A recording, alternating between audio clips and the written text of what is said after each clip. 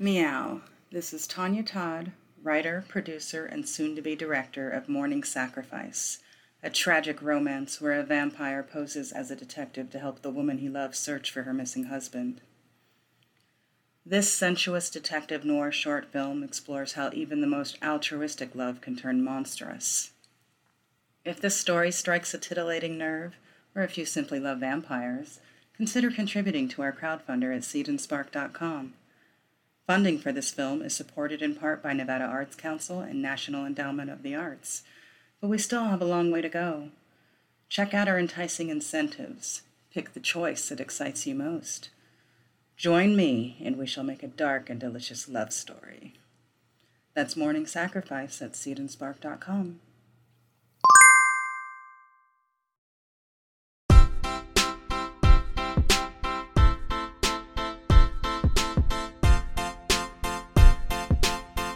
Hello and welcome to Banned Books Conversations, where radical readers discuss prohibited prose. I'm your host, Tanya Todd, and we're here to talk about banned books, literary works that have been removed from a library shelf or school curriculum. Over the course of Banned Books Week, this series will cover 7 different books, the reasons they were banned, and the value in reading them. Today's book is Charlotte's Web by E.B. White. It may surprise you that this book is on the banned books list. It may also surprise you why, but before we get to that, let's meet today's radical readers. Meow Wendy, welcome. Please introduce yourself and tell us a bit about what you do. Thank you, Tanya. Welcome, everyone, and thanks for having me here. I'm Wendy Wimmer. I am a fiction author by night and a technology editor by day. My most recent offering is Entry Level Short Stories collection. It's available from Autumn House Press. It won the Autumn House Press 2021 Fiction Award and was just released almost not quite exactly a year ago, actually. Now I'm thinking about it. And recently available also on audiobook on Audible and Libby and Chirp and wherever you get your digital media. So that is me, and I'm excited to be here talking about one of my most favorite books of all time. Yes, you were very eager when I mentioned this one. Ada, please introduce yourself. Hi, Tanya. Hi, everyone. Thanks for having me on another great year. Well, I guess it's not great since we have to have conversations about banned books, but another year of banned books conversations. My name is Ada McCartney. I'm an actor, poet, and teaching artist with over a decade of experience working in intersections of art, community organizing, and education. I host the Poetry Theater podcast with the Femon Collective and collaborate on publishing projects with the Wisdom Body Collective. And I'm glad to be here. And Spider Dan. Hello, Tonya. Hello, everyone. I'm Spider Dan of the Spider Dan and the Secret Balls podcast, where I cover cult movies and comic books that you should be looking at, but probably aren't. So I like to, like an archaeologist, dig out those hidden treasures. And that often includes very controversial films or banned books in their own right. So yes, thank you for having me on. I thought last year was wonderful and a very important series of podcasts to listen to. I think everybody should go back and listen to them if they haven't already. Well, thank you for that. And in case you don't know, Dan is responsible for all of those lovely reels that were made last year. He was a huge help behind the scenes. And today he's going to join us for the conversation. I'm so glad. I'm so happy to be here and again talking about more spiders. Yes. Well, we'll start with you. What is it about banned books, the conversation around banned books that interests you? I'm always interested. I've never kind of steered away from controversial stuff. If anything, I go towards that because I think that's fascinating, that's interesting.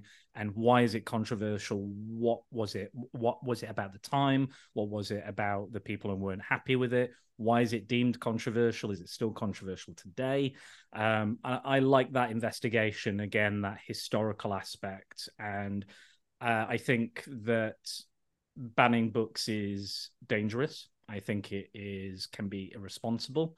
And I think, I'm a big comic book fan, and I was introduced to the idea of banning and burning books through comic books, through the McCarthyism, and there was a book called Seduction of the Innocent, which it was I think it's Frederick Wortham, I want to say, which probably is a book that actually probably should have been banned itself, because it was full of all absolute rubbish, not even real studies or scientific things. They implied that Batman and Robin were in a homosexual relationship and it was ungodly, and various other horrible things. But I just think it's something that we should always keep an eye on, and that we should be aware of.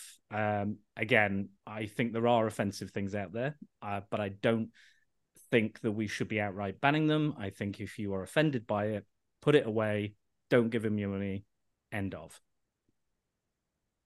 How about you, Wendy? What interests you in these conversations? What I'm most interested about, I've been thinking about this question a lot. What I'm most interested about is generally who gets to do the banning, generally as a very specific but very vocal, tiny little minority, often, repeating the mantra of think about the children, which is always ridiculous, because what about the children? Don't they get to think for themselves, and don't they get to, experience, that's really what it is. Think about the children. We want to control what they have experience to. But then I'm also thinking about, and I'm showing my age here, in the 80s, there was a book called Michelle Remembers, which was posed as nonfiction, written by a psychiatrist, had all the credentials that you would think that this was a real thing. And it was talking about his patients' remembrances of being abused by a satanic cult. And that drove a tremendous amount of satanic panic in the 80s, and then was later completely found to be a sham. He married the woman who it was about, and there was no evidence that any of those things had been true. So we, as kids, were all sharing this around the school. It was in the school's library. Nobody had banned it or anything, but we believed that it was true. So we were even getting freaked out about, we'd play music backwards and we'd hear supposedly the voice of Satan in the background. And, we had friends who were playing D&D, and it's like, oh no, those are probably Satanists. And maybe that should have been banned, or maybe it should have been, republished under the clear tome of fiction, because we earnestly believed it was true. And those are this gray area of, we need to understand what we're getting into when we read a book, but we also need to have the ability to decide for ourselves. When I taught World Lit and I was talking about, the Age of Enlightenment, we were talking about at the time Voltaire and the French writers, and Voltaire was banned as well at the time. He was supposedly lewd. There was a lot of LGBT plus authors who had content that was banned. But then on the flip side, you have the Marquis de Sade, who was writing truly depictions of child sexual assault, abusive situations. And when I taught World Lit to college students, they were asking me, how come we're not reading, Marquis de Sade? It's in the Norton. And I'm like, well, you know what? Because I've had a lot. I've had enough. And I don't want to have conversations that this would invite, but you're welcome to check this out. Here are the books. They're in the library. Go decide for yourself. So I think that's really this kind of careful, narrow line that we have to walk about making sure that people walk into something understanding what they're getting into without hampering their ability to do so. That was kind of a long, meandering way to say, ban books. Why? How about you, Ada? As long as books are being banned and challenged, I feel responsible to keep talking about that to everybody I know, to keep interrogating why, to keep reading books that are banned and challenged. So that's at the heart of my interest in participating in these conversations. Recently, as an educator, I am teaching in a college classroom a book that, while not banned, is frequently challenged for the graphic nature of the illustrations. A lot more than a few students and other people would have called it pornographic. It's decidedly not pornographic. But I just find it really fascinating that the kinds of criticisms that I field are never about the story itself or about the ideas in it. They're about usually recycled criticisms that they've heard out in the world, or sort of judging a book by its cover or a picture, inspired criticisms. And I think that is, to your point, Wendy, not doing diligence to having the opportunity to really understand and make your own assessments of books, of ideas, of anything. So yeah, as long as books are being challenged and banned, I feel like compelled to talk about them, to read them, to seek them out. Selfishly at the core of it, to decide for myself, but also so that I can model that for people in my world who can see me doing that. Are you open to sharing the name of that? Oh yeah. Work? It is Fiona Staples and Brian K. Vaughan's Saga. It's a graphic comic series that's a space opera, and it contains depictions of death, sex, violence, war, most contentiously child slavery, assault. So it's not a PG text by any stretch of the imagination. But I am teaching it in an adult context, in a college classroom full of adults. So that, I feel like that's important context. Yes. It's not something that I would have taught when I taught high school, for example. Well, you sound very passionate about that. You should probably write an essay. Ooh, girl. If you're a fan of and you want to read an essay about that, you should check out the anthology that Miss Todd is co-editing, which may or may not contain an essay about this very topic. April 2024, Four Horsemen Press. Get it. So back to our conversation, and we'll stick with Ada for this one because I feel like Dan and Wendy covered it a little bit. Is there a scenario in which you feel banning a book is the correct course of action? And if so, what is it? No, I don't think that they're really and here's why. I don't think that there's a scenario in which it's okay to ban a book, because where is the line? Who, as Wendy so beautifully put it, who gets to decide? Who has the power to decide what I read, what you read, what we read? And I think it's a very thin line, and I don't think that banning books as a practice is an appropriate or helpful way to deal with some of the challenges posed in texts that might be banned. How about you, Dan?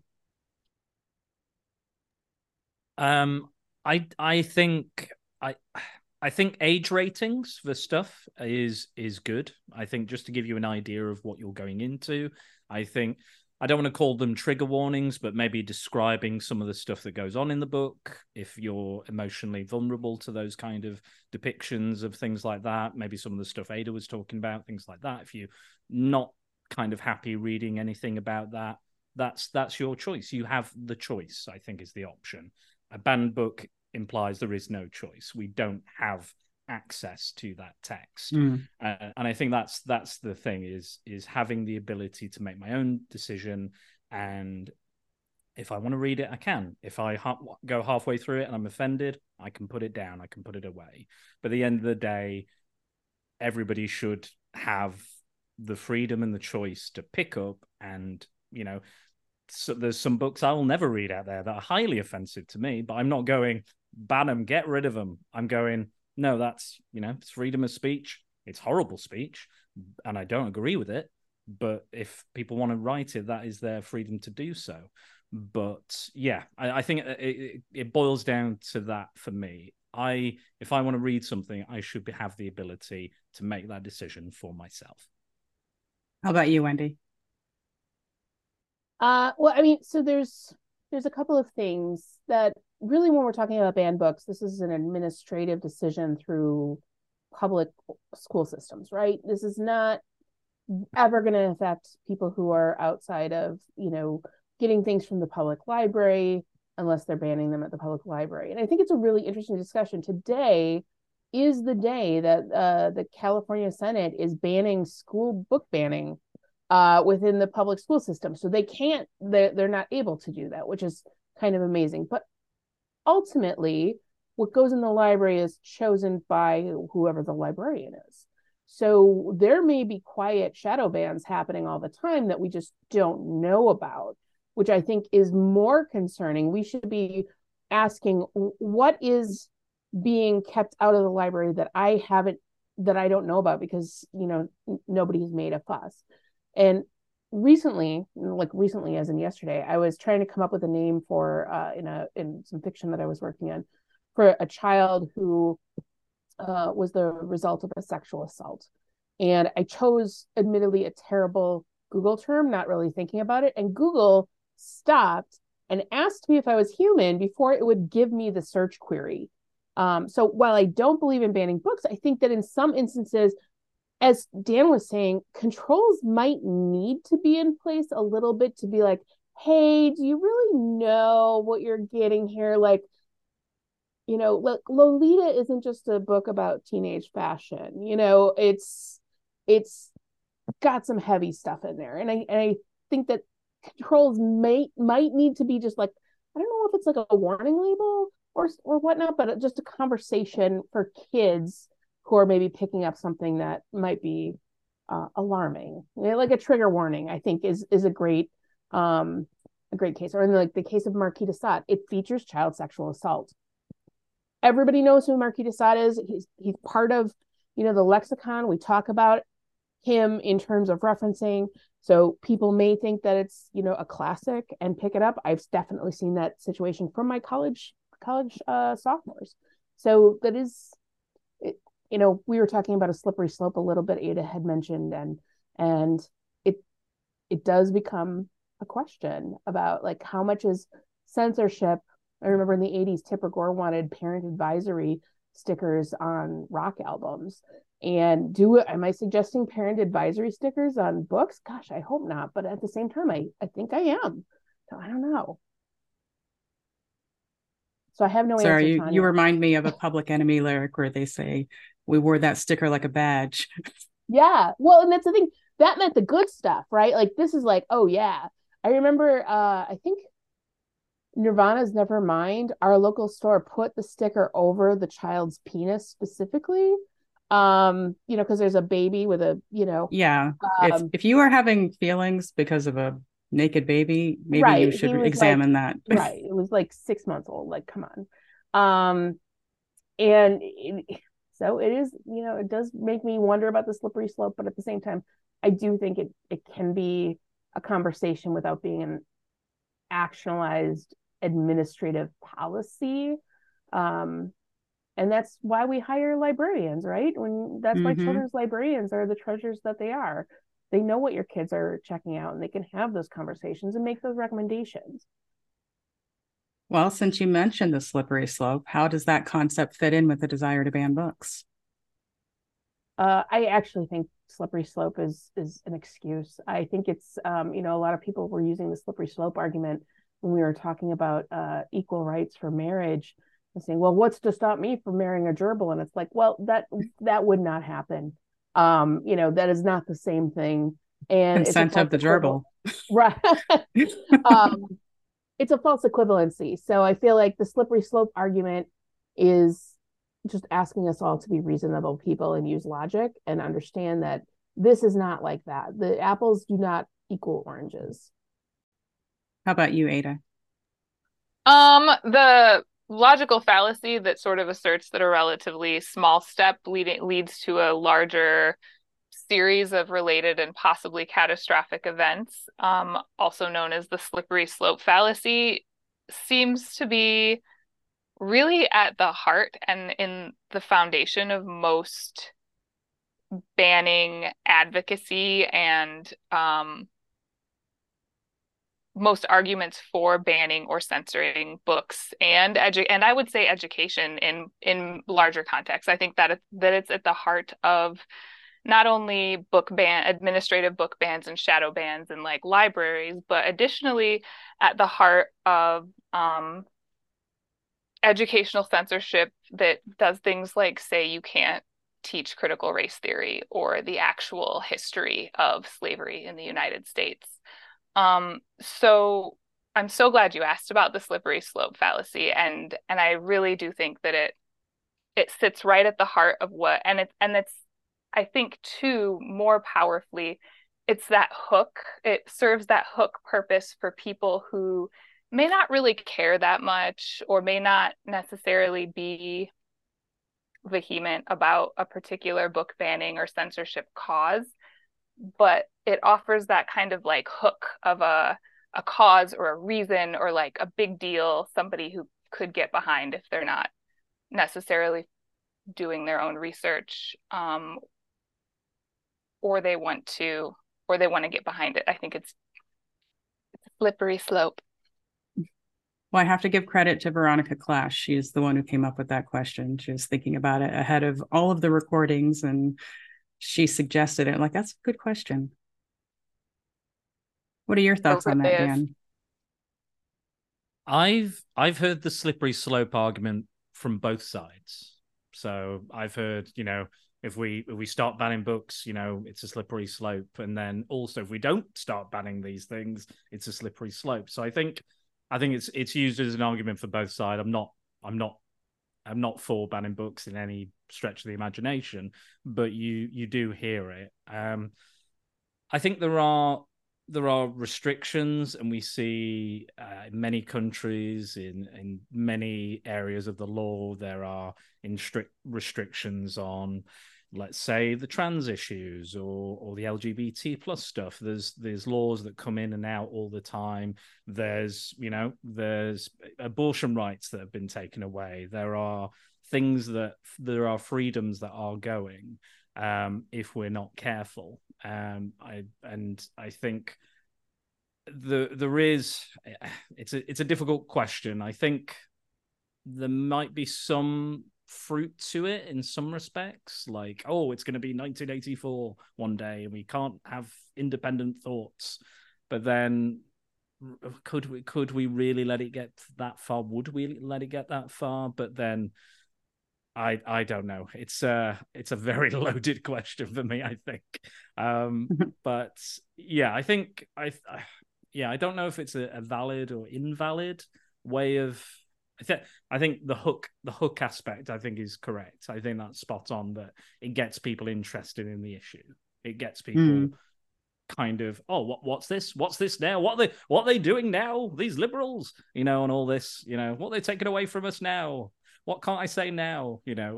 So yeah, it's a tough one. I don't know if I not quite sure how I feel about it 100%, but maybe I'll get back to you one of these days when I've finally figured it all out. Well, in recent years, there's been a pattern in the themes that get books banned.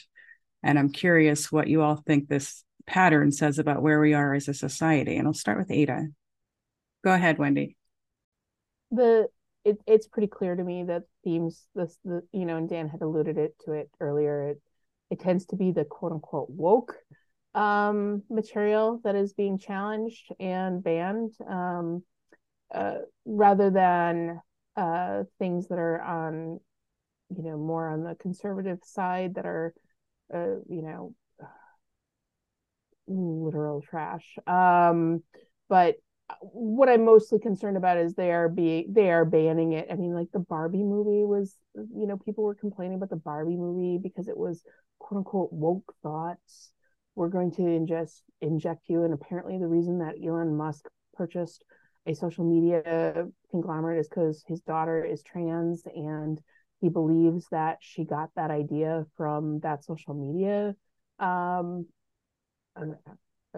whole thing is crazy, but I think that it does. We are in some kind of major change with at least in the U.S. But I mean, I'm seeing it in England as well, and as in Brazil, we had a tremendous, for sure in the U.S. we had a tremendous surge forward in terms of equality and representation in the aughts and the in the early teens, and then it's like we had a rubber band snap backwards where then we went the populace or that 5 to 10% of undecided voters swung the other way and brought us into this almost new moral puritanical vibe, for lack of a better word. And I think that we're going to swing the other way again. I feel like there's enough resistance and enough momentum for all of us to continue to challenge and continue to stand up for our rights individually, bodily, across all of representation, and fight for people who are being marginalized. But it does require us to challenge them, and sometimes maybe even using some of the same tactics that the other side does, which is to be vocal and to be clear about what is not okay, and stand up for those situations. But I do think that, I mean, it's always been conservatives challenging with books that they think of are too liberal. I mean, it's just, I remember Judy Blume's Forever was banned when I was in high school too, and it was all because it showed a 16-year-old having safe sex with her boyfriend, safe monogamous missionary style sex, and that was considered to be beyond the pale in my high school. And of course everybody had to then go down to B. Dalton Books and buy Forever, and I hope Judy Blume got very rich off of that ban. So conservatives are always going to conservative, I think, is really what it comes down to. So Ada has returned. Let's see if her audio is working. Hi. Wendy, you must have grown up in the Midwest. I remember. I did, correct. Similar conversations in high school. So what do the pattern of books being banned say about the themes of society today? I recently saw this excellent, it was like a 5-minute video. It was Ta-Nehisi Coates talking, and he had this just lucid reminder that this is not new.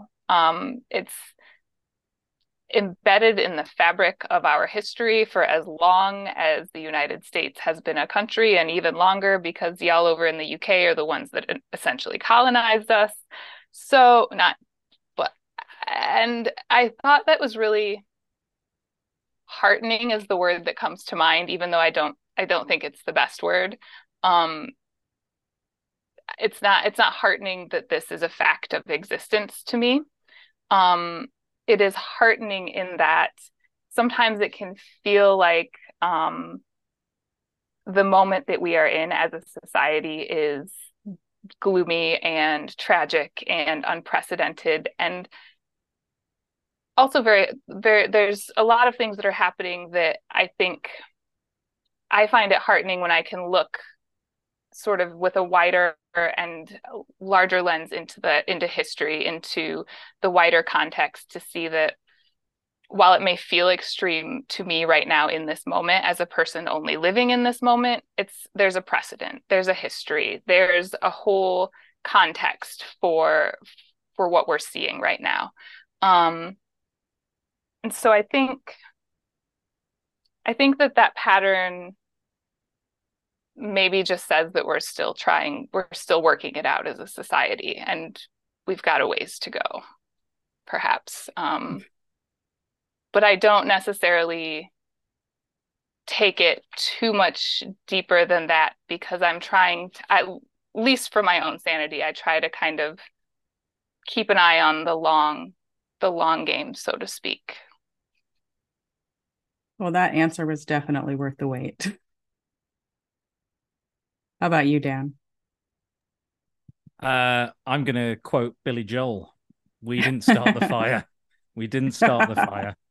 It's always been burning since the world's been turning. So yeah, it's all. I think there's always going to be that clash, and I think what Wendy was saying, there's going to be an equal negative reaction to the positive reaction, and vice versa. It's always going to be those two kind of sides of the coin. I think that are going to be vying for attention. But I know that like like the right wing kind of side of things they're complaining about cancel culture. It's all about, oh, you can't do this, you can't do that. I was like, you started cancel culture way back when. We didn't call it cancel culture, but you were burning books and banning books and saying people can't do this, they can't do that. That's un-American, that's ungodly.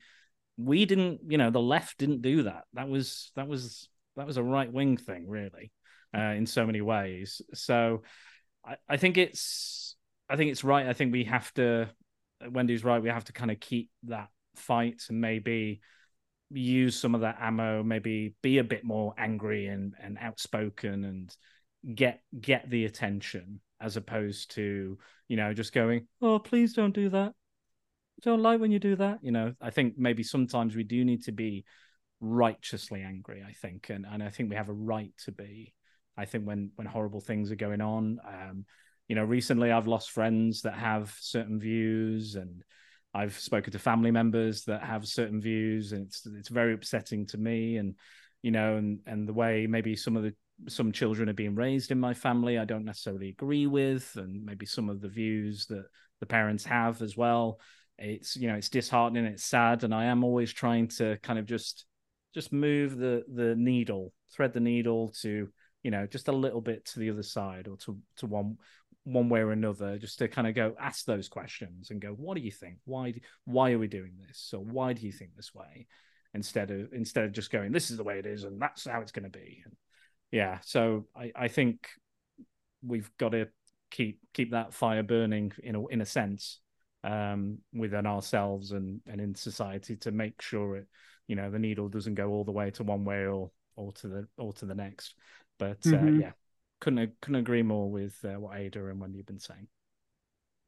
Well, Wendy, you said that when Judy Blume was banned, everyone raced out to buy that book. What do you think is the value in reading books that may be considered offensive by some?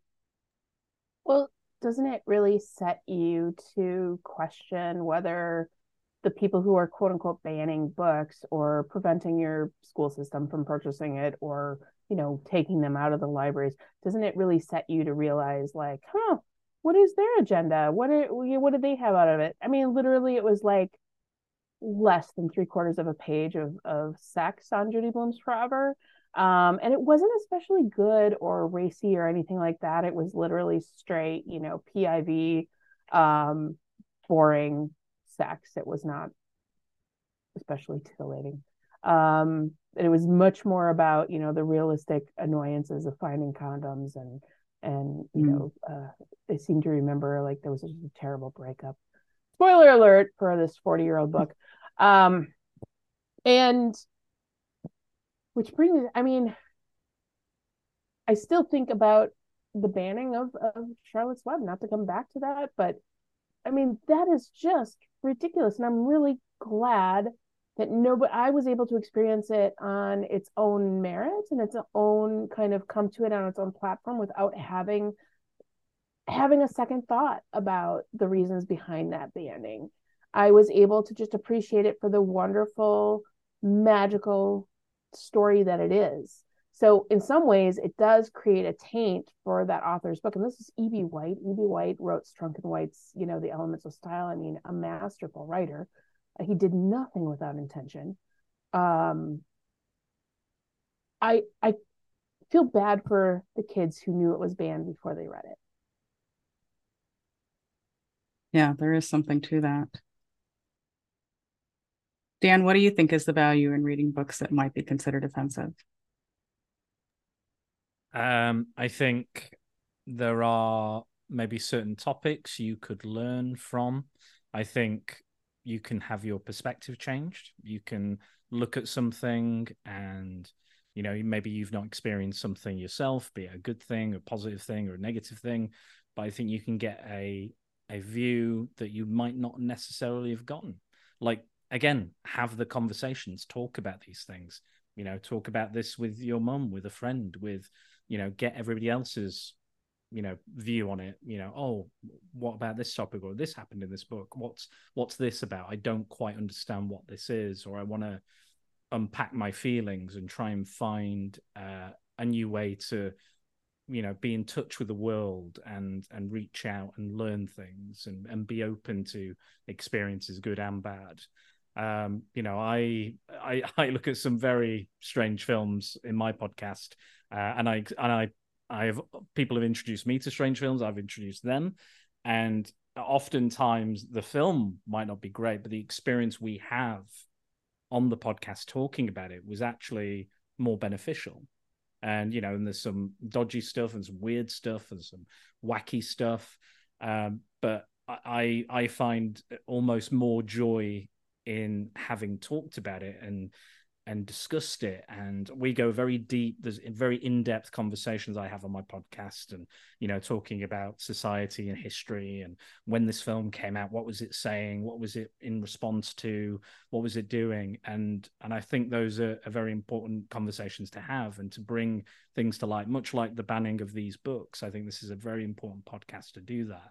And again, it's opening the discourse. It's opening people's, you know, it might be an uncomfortable topic to talk about or discuss, but through the lens of fiction, or, you know, or a fictionalized version of someone's real life, or something, or inspired by real life, could potentially change your life. You know, you don't know what book, your next book, is going to change your life, or how it's going to remind you of something, or cry, or, you know, what have you. You introduced me to a period drama not so long ago, and I think it's one of the best films I've ever seen. It was a beautiful, gorgeous film. And again, you talked about it on our podcast. And again, I would never have watched that. I would never have even in my life gone, you know, period drama. Again, nothing against period dramas necessarily or anything like that. Not necessarily my bag, but I made the choice because of your impassioned speech about the film. I went out and I watched that, and I'm a better person for having watched that. You have to share what it is. It was Belle, I believe it was Belle. Am I right? Yes. Yes. Beautiful, beautiful, beautiful film. And again, it's historical, it's true, and it has so much to say about today's society as much as it did back then. Really wonderful. Go and check it out. I'll recommend it instead of Tonya. I'll recommend it.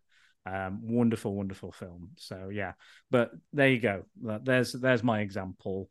Be open to experiences and things that you wouldn't necessarily be open to, or you get out your comfort zone. Get out of your comfort zone. I think these films, these can, you know, and I've covered some films where it's like, oh, there's actual animal cruelty going on in these films. I don't like that. I really don't like that. But I'm watching it because I think the discussion will be richer for that. Yeah, I wouldn't recommend it to people. I will let them fully know what goes on in there as a trigger warning. I'll go, if you watch this is going to happen. You're going to see this. If you're not up for it, if you're not comfortable with it, and I put a few warnings on my podcast because a lot of people watch along with these films or the comics that I read, and I was very clear about what goes on in this film and whether they were ready for it. And some people, 2 or 3 people, went, no, I am going to watch that because it does sound interesting and I want to know what Dan's talking about. I want the context for this. And again, they wouldn't recommend the film either, but at least they took the chance and gave it a go. And you give them an opportunity to prepare themselves for the material too. Absolutely. I try and do that more often than I did. Once, not so long ago, I didn't. I probably should have gave them a bit more fair warnings, but I've learned my lesson. Really? Spoiler Dan wasn't giving spoilers? Not spoilers, but yeah, there's again more animal cruelty that I kind of forgot about in a different film. But I will say that's the one kind of spoiler that I welcome. Okay. I need to know ahead of time. I will let you know. I will let everyone know. Just don't tell Mike of Genuine Chit Chats, Megan, what the film's about, because I think it might upset her. So we'll just mum's the word on that one. Yes. But yes. Ada, do I need to repeat the question? I don't think so. Okay. The value, Dan, you put it beautifully. For me personally, I find great value in reading and watching things that I am offended by, because it offers me the opportunity to have a richer understanding of what offends me and why. And this is coming up a lot right now in the course I'm teaching around that book saga, as it usually does. But this idea that there are, to go back a little bit to the pattern and kind of where we are as a society, for a number of reasons, there are fewer and fewer public social forums where we intentionally get together to talk about things that we disagree on, that could be controversial, that make us uncomfortable. And so I see evidence of this every term, every time we have this discussion of how valuable it is to put ourselves in the space of engaging with material that makes us uncomfortable, that offends us, and to talk about it with people who feel differently about it. I think that civic discourse is an essential life skill, and that's why I absolutely think that there's value in reading books that are offensive to some or to many. And to that end, the content warning, at least in this educational context, and for me as a reader or viewer, serves as like an opportunity to kind of prepare myself emotionally and mentally for what I'm about to engage with. And in the cases of like, if there's animal cruelty or certain other things, okay, I'm going to skip this bit. I'm going to do this to take care of myself, as opposed to an invitation to just kind of disengage and say, well, and I use the term content warning instead of trigger warning, because I do want to warn you about the content of what we're about to read and discuss, but I don't think it's fair to assume that you will be triggered by it, nor to give you the opportunity to use being triggered as an opportunity to opt out of the discussion, which is a little bit different in like an everyday context, but I find that useful outside of the classroom as kind of like a checkpoint for myself as a reader and viewer when I'm engaging with things, people, material, media that I find offensive.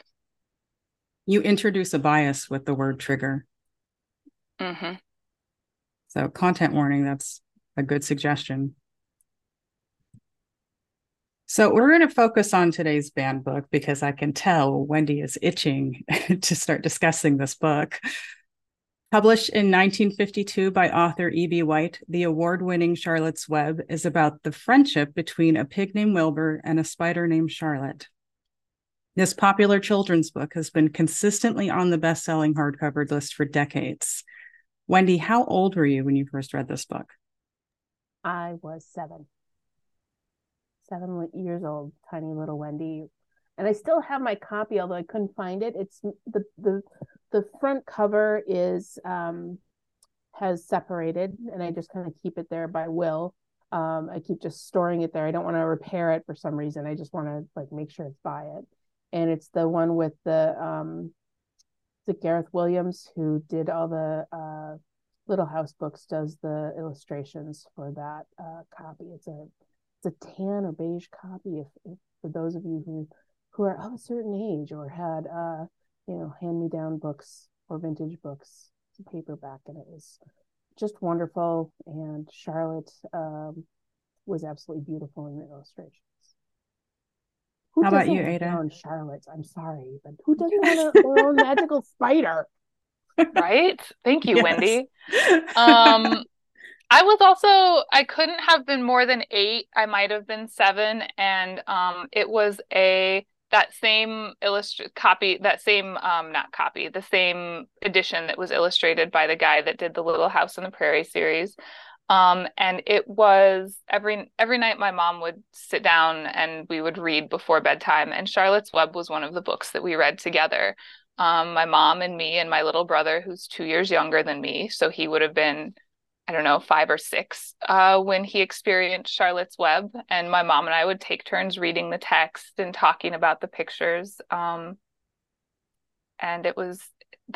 it's been one of my favorite and most formative reading experiences of my life. That sounds very lovely. Just that type of memory and reading together and teaching your brother with your mother. It was beautiful. I am so grateful to my mom for that tradition in childhood, and my dad too. He would sometimes read to us. But it was really kind of our thing. And Charlotte's Web, I think I remember it so vividly because while we had read other books, maybe it was something about the age I was, but it affected me emotionally more than any like thing except the Velveteen Rabbit that I had read up until that point. And I remember we just like, when we got to the sad parts, we just cried. All 3 of us were there crying together over this book. And I just think that was so valuable. I mean, I'm not going to call it fun because it wasn't necessarily fun, but it was essential. And I obviously remember it to this day. Yeah. How about you, Dan? How old were you when you first read it?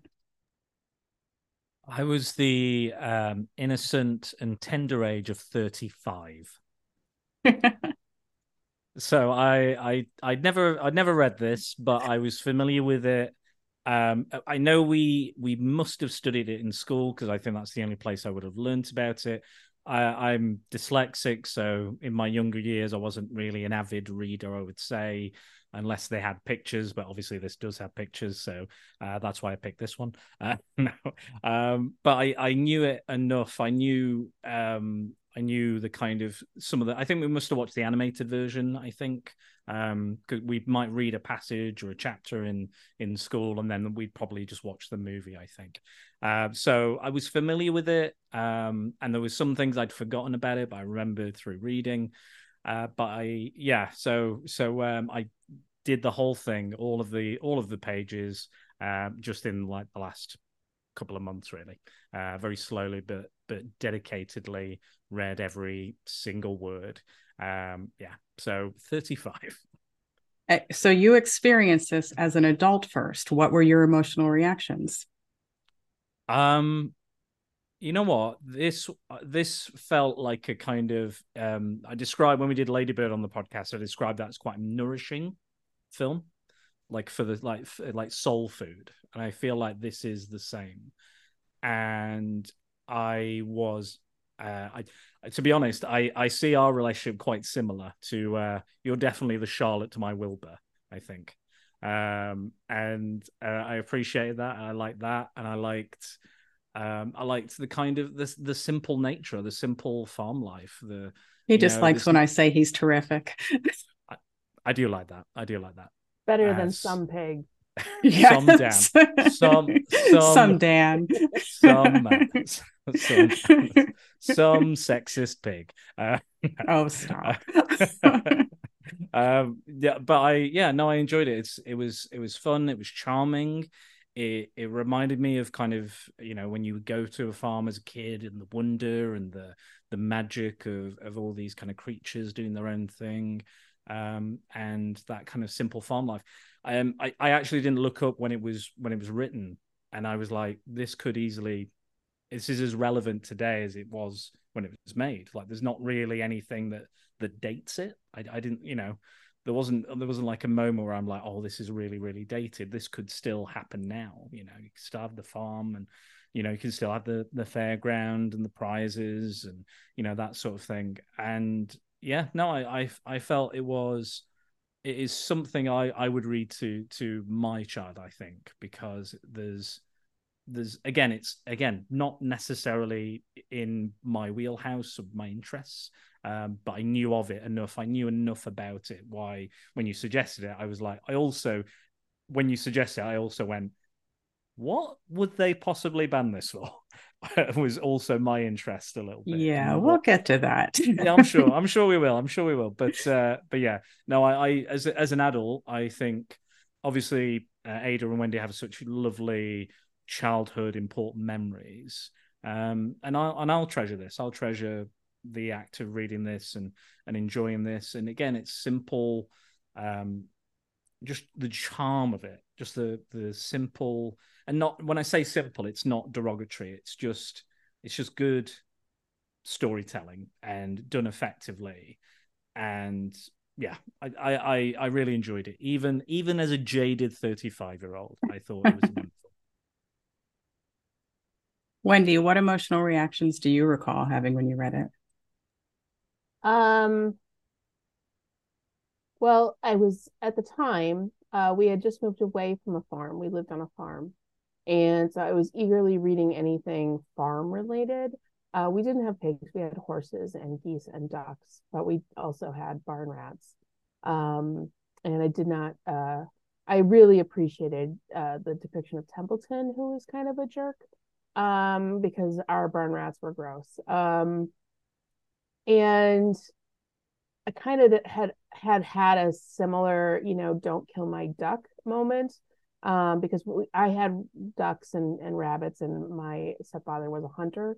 So it was probably the beginning or the understanding of, like meat in the relationship to what we eat, and where that comes from. And even to this day, I don't eat goose or duck or rabbit, for those. And I actually don't eat pork, not related to Charlotte's Web, but I haven't eaten pork in 14 years. And much of it is the same way, though. It's that connection with the value of a human life. I think that was kind of that seminal moment of which life is valuable. And here Charlotte is a spider that we would kill without even thinking, if she were in our house. And she had the ability to save a life, and through using her talent, which, such as it was, just really such a moment. And I think it really resonates for children, that they're small like a spider, and they have the ability to use propaganda to enforce their will upon the world. It is the power of propaganda, isn't it? A little bit. But yeah, don't we all want a friend like Charlotte, who is a wordsmith and can change a mind? So that's what I remember thinking about, was also just like the whole circle of life. It has this no spoiler alert on the 70-plus-year-old book, but it has the wonderful moment when Charlotte is getting older and slower. I'm going to start crying. And it's just wonderful. There is that moment that I don't remember which of the wives said this, but there's like, he's some pig. Well, it sounds like it's some spider. She was some spider. Yes. Yes, exactly. Some spider. Leave it to a woman to recognize the real woman behind the job. Exactly. Right? Yeah. I had that moment. Like, yeah, she's the one who knows what's happening here. Mm-hmm. And she's just, that was the 1950s element. However, E.B. White understood it. He recognized the wife would understand. She would get it. Ada, do you have anything to add to your emotional experience? You kind of covered it. I did. Although, Wendy, what you said about the farm resonated. I grew up farm adjacent and we always had animals, everything from chickens, rabbits, various strays of various birds, whatnot.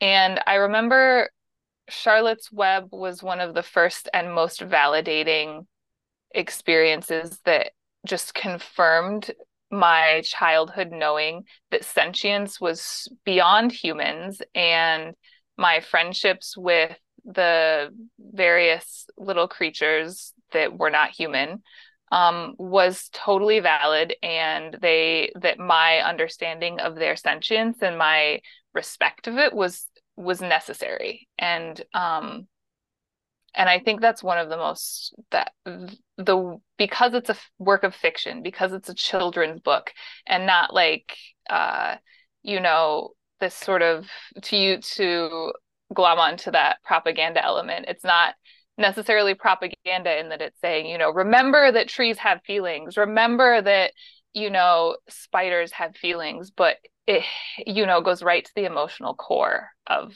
that. And it's stayed with me. Yeah, it shows you the message. It doesn't tell you. Well, when I presented the options for this year's conversations, Ada, you and you too, Wendy, you both immediately leapt toward this one. And I think you've kind of shared a little bit why, but do you want to expand on that, Ada? Yeah, I'd love to. It shocked me that it is either banned or challenged. When I saw it on your list, I thought, no way, this can't be the same Charlotte's Web that I remember. So I, you know, of course, I went to Google and I, you know, went down the little rabbit hole and was like,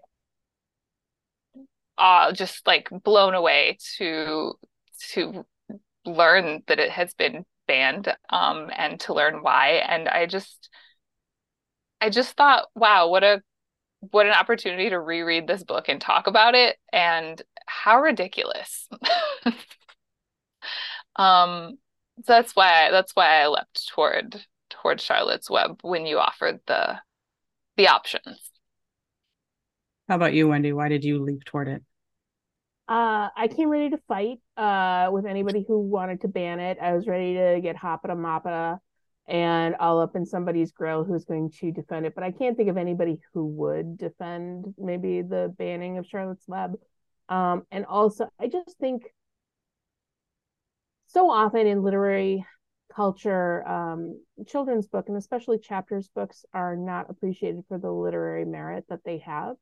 What E.B. White is doing in, you know, what is it, 20,000, 25,000 words, is really exceptional. We have these characters that, you know, we can remember. We're going to remember Fern and Avery and Henry Zucker and Wilbur and Charlotte and Templeton and the goose and the ewe. We're going to remember them forever. And it taught, well, at least for me and Ada, it taught us empathy, and it reestablished our understanding. It was doing what good literature does, which is teaching us how to feel and modeling a learning experience, but also doing it so wonderfully. I actually use when I'm teaching creative writing and talking about how to start a story. Yeah, how evocative is that first sentence?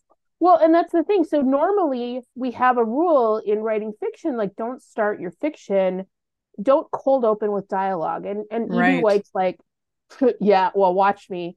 And cold opens with, where's Papa going with that axe?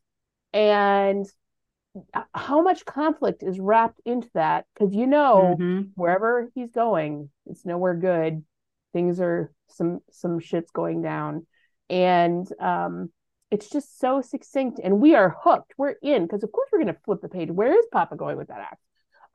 And you know, Fern's going to save a pig. Oh, I'm in for the long haul at this point. We got to find out, because he's going to want to, he may stop today, but what if he doesn't stop tomorrow? What if when she goes to school, etc. It's so, he keeps raising the action, and it's just a wonderful example of what you can do. And again, the man is a master. He wrote, you know, Elements of Style. You should never discount him, but I think it's just a great example of part of the American canon of great literary work, and it doesn't get enough respect. So that's why I jumped in. And Dan, you were a little less passionate, but still decided in your choice. What compelled you to choose Charlotte's Web? Well, I wanted to keep the spider theme going, and that's fair. gotta keep it going. So I again, I said about a little bit about it earlier. It was the kind of familiarity with some familiarity I had with it. I knew it, but also like, how could this harmless children's story be banned? What is it about this story? Is it, is it the way it kind of introduces things like death, the loss of innocence, the way we grow up, the way we change? I think I kind of know what it is, and I'm sure we'll get into it. But I also just thought, how ludicrous. Like, so were those your assumptions before you read the book, or before looking it up? Were those your assumptions about why it was banned? I much like Ada, I went down a rabbit hole immediately because I was like, I can't just sit on this. I can't not know. Spoilers for myself. I can't not know why it was being banned. So again, I was like, what could it possibly be? Is it orphan children? Maybe, again, no spoilers, but is it something like that? Is that upsetting for children? Is again, death upsetting? Maybe I could kind of, maybe something in there. I was like, what could it possibly be? So then I again fell down that rabbit hole, and if anything, I was kind of angry and confused, and there was so many things I was like, but what but what? Like, there was just so many things going on, and I was like, the second I read that, I was like, I'm sticking with this choice because I think this will make for a fascinating discussion, but also I think it will, the kind of other books you've chosen, I think this one is a great choice in between all the middle of that, because people are gonna, I think everyone's gonna see the title and go, what? And they're gonna want to listen, they're gonna want to see and find out exactly why this was banned. So Ada, did you make any assumptions before you looked into it? My immediate assumption was the like mature themes of death, and as if kids aren't cognizant of and don't have to deal with death all around them all of the time. So that, I think that was probably my core assumption before there wasn't a lot of time between seeing it on the list and going down the rabbit hole of Google, but that was what came to mind before that happened. How about you, Wendy? Did you make an assumption? I think I thought it was from the pork industry, like pork lobbyists. Yeah, that's no humanizing of I could see that. I could do. That's a really good guess. So now we'll finally share with people what the reason is. And there are multiple reasons. In 2003, the book was banned. It was preemptively banned in West Yorkshire, England, because the school's head teacher decided that all books featuring pigs, including Winnie the Pooh and the Three Little Pigs and Charlotte's Web, should be removed to avoid offending Muslims, proving the danger in well-intended ignorance. And about then some people just, to me, it's ignorance about being a Muslim. Like, it doesn't mean you hate pigs and can't read literature with a pig in it. It was just the Muslim organizations there were like, well, thank you for your misguided attempt, but we're fine. Please put the books back in the schools. Like, don't put this on us. What I said to you when you told me that was, bless their heart. Yes, that's the exact right response. It's just bless their heart. And no then pigs were eaten in the making of this book. Right. And then some people did take offense to the fact that Charlotte dies, which is a point that E.B. White was adamant about keeping in every adaptation. And then more recently, the book was banned here in the US when a Kansas City parent group claimed that talking animals are unnatural and blasphemous, as humans are the highest level of God's creation. And I would argue that this ban proves otherwise. What are your thoughts on the reasons it was banned? And we'll start with Dan.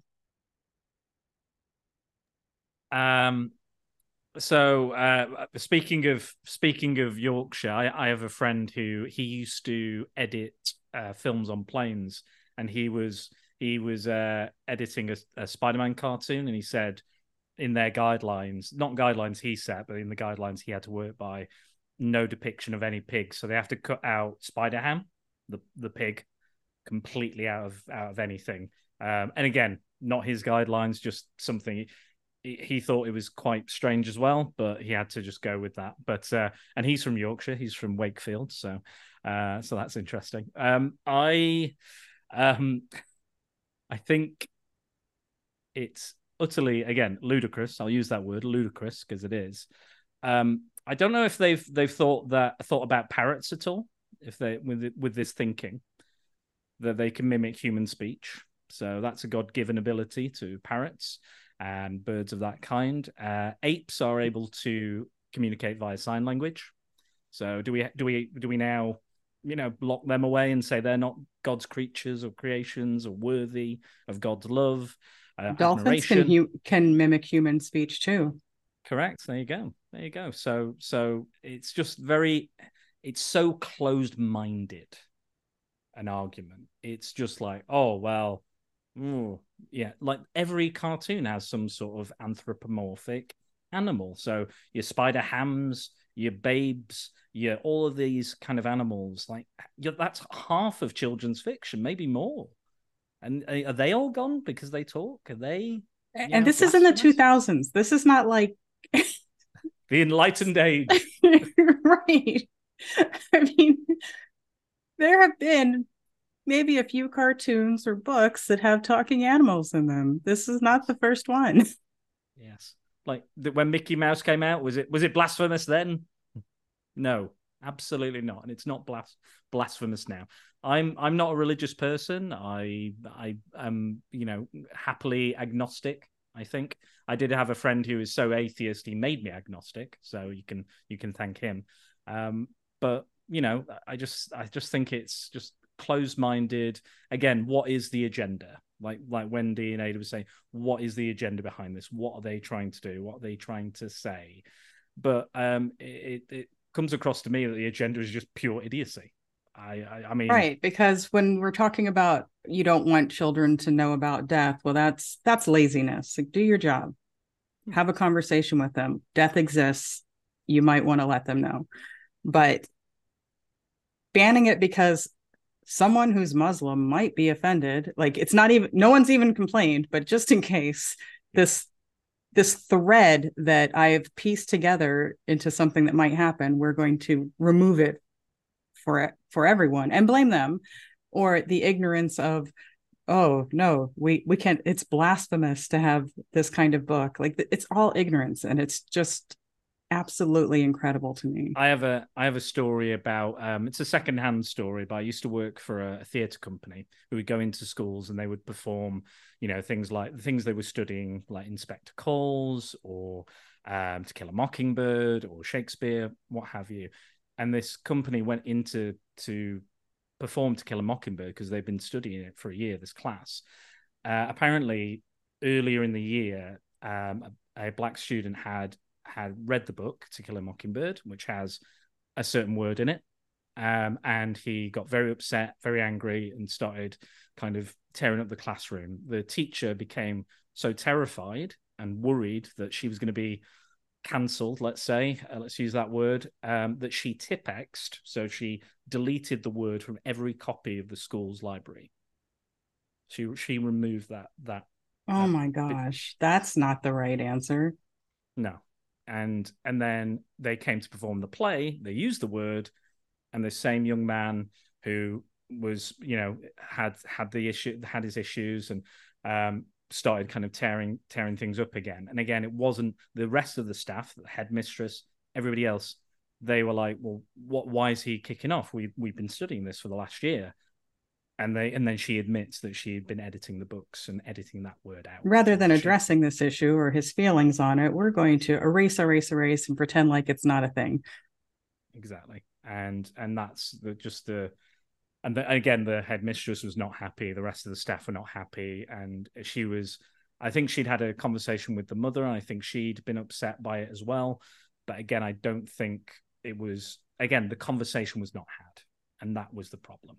And that's what caused the big ruckus during the show, and which is a really poorly handled situation. I think it's because of these situations that unfortunately are being caused because people are censoring, editing, or outright banning these books. So, Wendy, I know you've been dying to talk about the reasons it was banned. What are your thoughts? So the interesting thing of, I mean, the Muslim connection, I again bless her heart. The talking animal connection, I've been thinking about this a lot, and Dan had mentioned, Mickey Mouse and Tony the Tiger and all manner of a million talking animals. The sexiest Robin Hood in existence. For real, he didn't wear pants, but and there's just a million, but there's also animals in the Bible that talk, not just the serpent who was in Eden, but there's at one point there's an eagle in Revelations that is really a messenger, basically a proxy for an angel. So in some ways those animals are divine. So I think that is interesting, that I'd be curious to hear how that kind of comes up into it. And also, last I checked, the US was founded on religious freedom. So last I checked, also, it's just not a freaking religious book. I mean, it's not like we're talking about Narnia here, which also has talking animals and is a really big religious allegory. So yeah, so that man has written volumes on the defense of Christianity. So we have again, and I also have to say, I still bring up the pork industry because Kansas is the seat of our pork consuming and raising area. So I wonder if the blasphemy, it was just a false cover flag operation, and it was really all these pork producing, worried about kids refusing to eat Wilbur on their bacon cheeseburgers. That's my guess. Not really, but I mean, I think people are okay, but there's some merit to that. There is some merit to it. Maybe it's not far-fetched. We should follow the money. Also, I'm still available to fight. I'm hopping. I'm ready to go. Where's Wendy going with that axe? Wouldn't you like to know?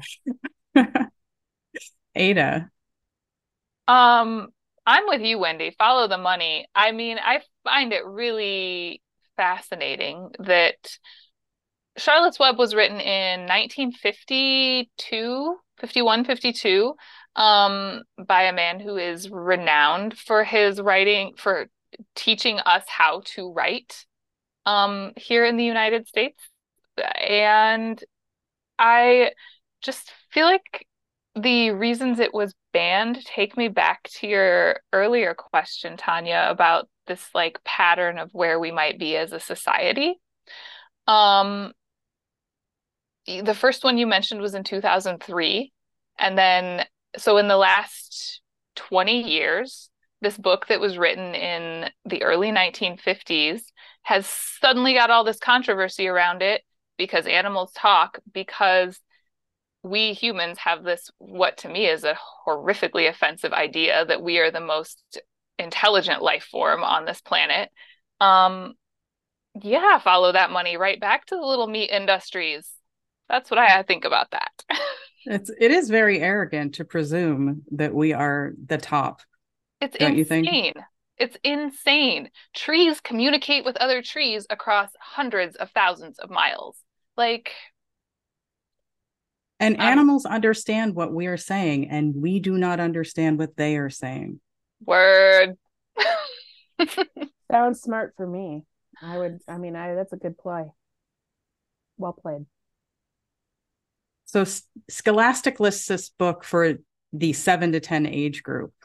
Is that the age group that you'd recommend as well, Wendy? Yeah, I would even say, I think there's some 6-year-olds who could handle it. Chapter books are generally something that they can get into. It's a classic. But I think it's enjoyable also older than that. I remember reading it as a teenager and also sobbing at the end again because I'm a big schmoopy. But I don't think there is a top age limit. I think that by putting a top age limit, it's limiting. So age is 6 and enough. Yeah. It's a little harder when you reread it because you know what's coming.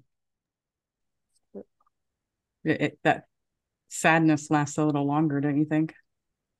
Obviously, since I just choked up like 30 minutes ago talking about Charlotte. How about you, Ada? What age group would you recommend this for? Oh my goodness, that's so true, Tanya. I went into Charlotte's Web already like with my eyes full of tears. When I first picked up the book about a month or two ago to reread it, I was like, this is going to be so sad. I was already like 10 pages in, tears loaded, ready to fall. It's a muscle memory, right? I'm with Wendy. I 6 and up. My little brother was probably 5 or 6. It had to be 5 or 6 when we read it. I would have to ask him if there was a profound impact. He is a voracious meat eater, and I know he hunts, so I doubt that it scarred him. It didn't seem like it scarred him. I think 6 and up is totally appropriate, and I'm kind of with you. Putting that age cap on it makes it a little bit less appealing to those tweens and like middle school kids that might really benefit from it. But see that it's, 7 to 10 and think, well, I'm too cool. I can't lower myself to read a book for 7 to 10-year-olds. So yeah, I'd say 6 and up, 7 and up. What about you, Dan? I'm not great with children's ages, so I'm just going to base this off my nephew. He is 5 going on 6. I don't think he would sit still for that long, and this is not his kind of content. He's very into YouTube and Minecraft and but he did sit still for the first half an hour of Barbie, which is impressive. So I'll give him that. But yeah, I don't know. Maybe for him, it would be maybe a little too wordy, or maybe it's just not his bag. He's been brought up on these, the Disney Marvel films and stuff. So I think he's been spoilt for all this stuff. So I'd probably say, as going off him entirely, it probably would need to be a little bit older, but not too old. So maybe 7 or 8. I think maybe would be a better. Maybe roundabout, or maybe a little older for him specifically, I would say. Well, Ada, what are the reasons that people should read Charlotte's Web? They are numerous and plentiful. If you are a person who for any part of your brain thinks that we are the most intelligent and dominant life force on the planet, we are the most dominant, but if you think we're the most intelligent life form on the planet, I challenge you to read Charlotte's Web and not cry and not change your mind. I'm going to stop there. How about you, Dan? What are the lessons that could be learned from this book? Empathy, I think, is always the most important lesson to learn, for whoever they may be, different race, religion, creed, whatever. I think empathy for your fellow man, woman, children, and I think this one just embodies that, and potential and friendship and coming to terms with growing old, and changing who you are, becoming more interested in other things as you grow older, and the changing of the seasons and what that does for you, and those simple memories you've had as a child. It's a lovely book, and I can't ever consider or understand, as much as I'd like to. I don't think I could ever understand exactly why they've been banning them. They tried to ban it, but I imagine it's kind of like we were describing, kind of a Texas Chainsaw Massacre situation where it's like all of the meat industry is going out of business, so they start killing normal people. So maybe that's what we need to do with the people that ban this book. We need to start taking the chainsaws out to them instead. But yeah, I think there's too many kind of reasons to list, I think. But you named some excellent ones. Specifically, all of these animals are different races. Absolutely. And yet they could be friends and work toward helping each other. Yeah. Interspecies. Empathy. Yeah, Right. Even the one that's not really that nice, I still Right. kind of was like, he's all right. He got a raw deal, but Yeah. but he still helped, and he was named. Like, he was an important and essential character and not an antagonist. I mean, arguably, he's the wordsmith. He brings all the words. That's right. There Wendy, you go. why should people read Charlotte's Web? Well, 1953 Newbery Award medalist. So folks, further back felt it was worthy. And again, the man who gave us Stuart Little and with the Swan, this Trumpeter of the Swans, something Swan book, also, came from that mind. But I think it is the Trumpet of the Swan. Yeah, Trumpet of the Swan. But hey, how about a different reason? It's short. It's short. Put it in your bathroom. It's just a lovely, smooth, soothing read. There's a lot of crap going on. We're doom scrolling. It's the antidote to doom scrolling. The antidote to doom scrolling. There's a sequel for you. I love that. I'm gonna put a copy in my bathroom. You have your guests coming out crying. Wouldn't have it any other way. What happened? Charlotte's getting tired. Yes, exactly. I'll say as a sorry, just to interrupt. I will say as a result of this book, there's been 2 instances where I could have killed a spider in the last week, and I didn't do it. So yeah, Wendy made a comment about that. I don't kill spiders in my house. I don't either. I find my husband and he comes and gets them and relocates them. Right. They can stay if they're harmless, or they can be relocated outside. And I've actually kept some as pets. Although I have to say, I don't know if you guys can see it. Spider bite. Yes. Oh. I'm just hoping one of them is, genetically modified or radioactive of some kind right. one day. You never know. You never know. Worth it, right? Totally. Well, before we wrap up, I believe, Dan, you have some audience comments to share. I do. Thank you for asking. So I put the word out there very recently just to ask if anybody has any memories of Charlotte's Web, how they felt about it, and also if they knew it was banned, and do they know the reason, and what do they think of the reason why it was banned. So Mike of Genuine Chit Chat, so Mike Burton, he says, no idea why it was banned, but if it's to do with the animals talking, that's nuts. As it isn't that almost every kid's movie, series, or book. Thought that's considered cute? ? Unless it's Animal Farm, of course. Good book, but obviously quite mature, brackets. Also, would these people ban certain primates from existence as they can learn sign language? I hope it doesn't stem from the devil posing as a talking snake in Eden, as that reason would just be insanity. My friend Natasha Bolton, who I used to go to uni with, a fellow actor, she just says, I loved Charlotte's Web.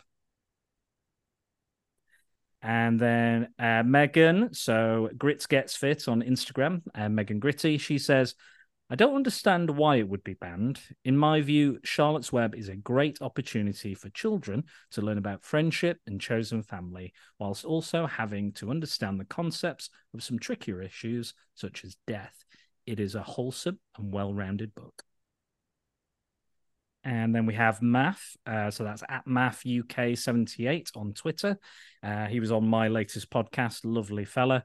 He says, I think it's an absolute joke. I think it has a great story to tell, never to give up, and how to try and find who you are. The fact that it's talking animals, well, what about Animal Farm or most Disney films? It's a joke. Someone out of touch wanting to ruin other people's enjoyment. And Rhea Carrigan, our favourite, she says, like most banned books, the banning of this one seems wildly inappropriate. The storytelling device of having animals talk is such a great way to get children interested in reading, as well as exploring the themes of the book.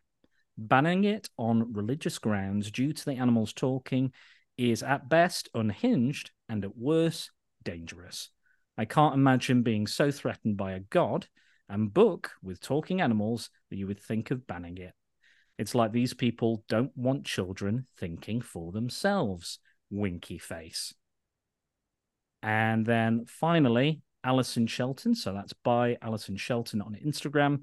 I guess it's banned because of the talking animals, but that is exactly why I loved it. Some wonderful comments there, and we thank you all for those. And I want to thank my guests for your thoughtful input. Ada, where can people find you and support your work? Thanks for having me, Tanya. I have loved this conversation with all three of you. You can find me and my work at www.aamccartney.com. Thank you. How about you, Wendy? I am, oh gosh, sorry. I am, Oli is very excited too. I am on www.wendywimmer.com. My book Entry Level is available wherever you find books, and at your local independent bookstore, they can get it for you, as well as the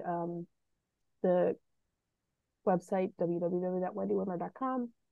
And send me an email. I'd love to hear from people. Dan the man. So you can find me in my own Daniel's web on www.spiderdanandthesecretbulls.com on the World Wide Web. So swing over and you can look at some wacky, weird, controversial, and sometimes even banned films and or comic books. Lots of fun. Well, that's it for today's conversation. If you enjoyed what you heard, please like, share, comment. Thank you for listening. Thank you for reading. And until next time, be radiant, be terrific, and most importantly, be humble.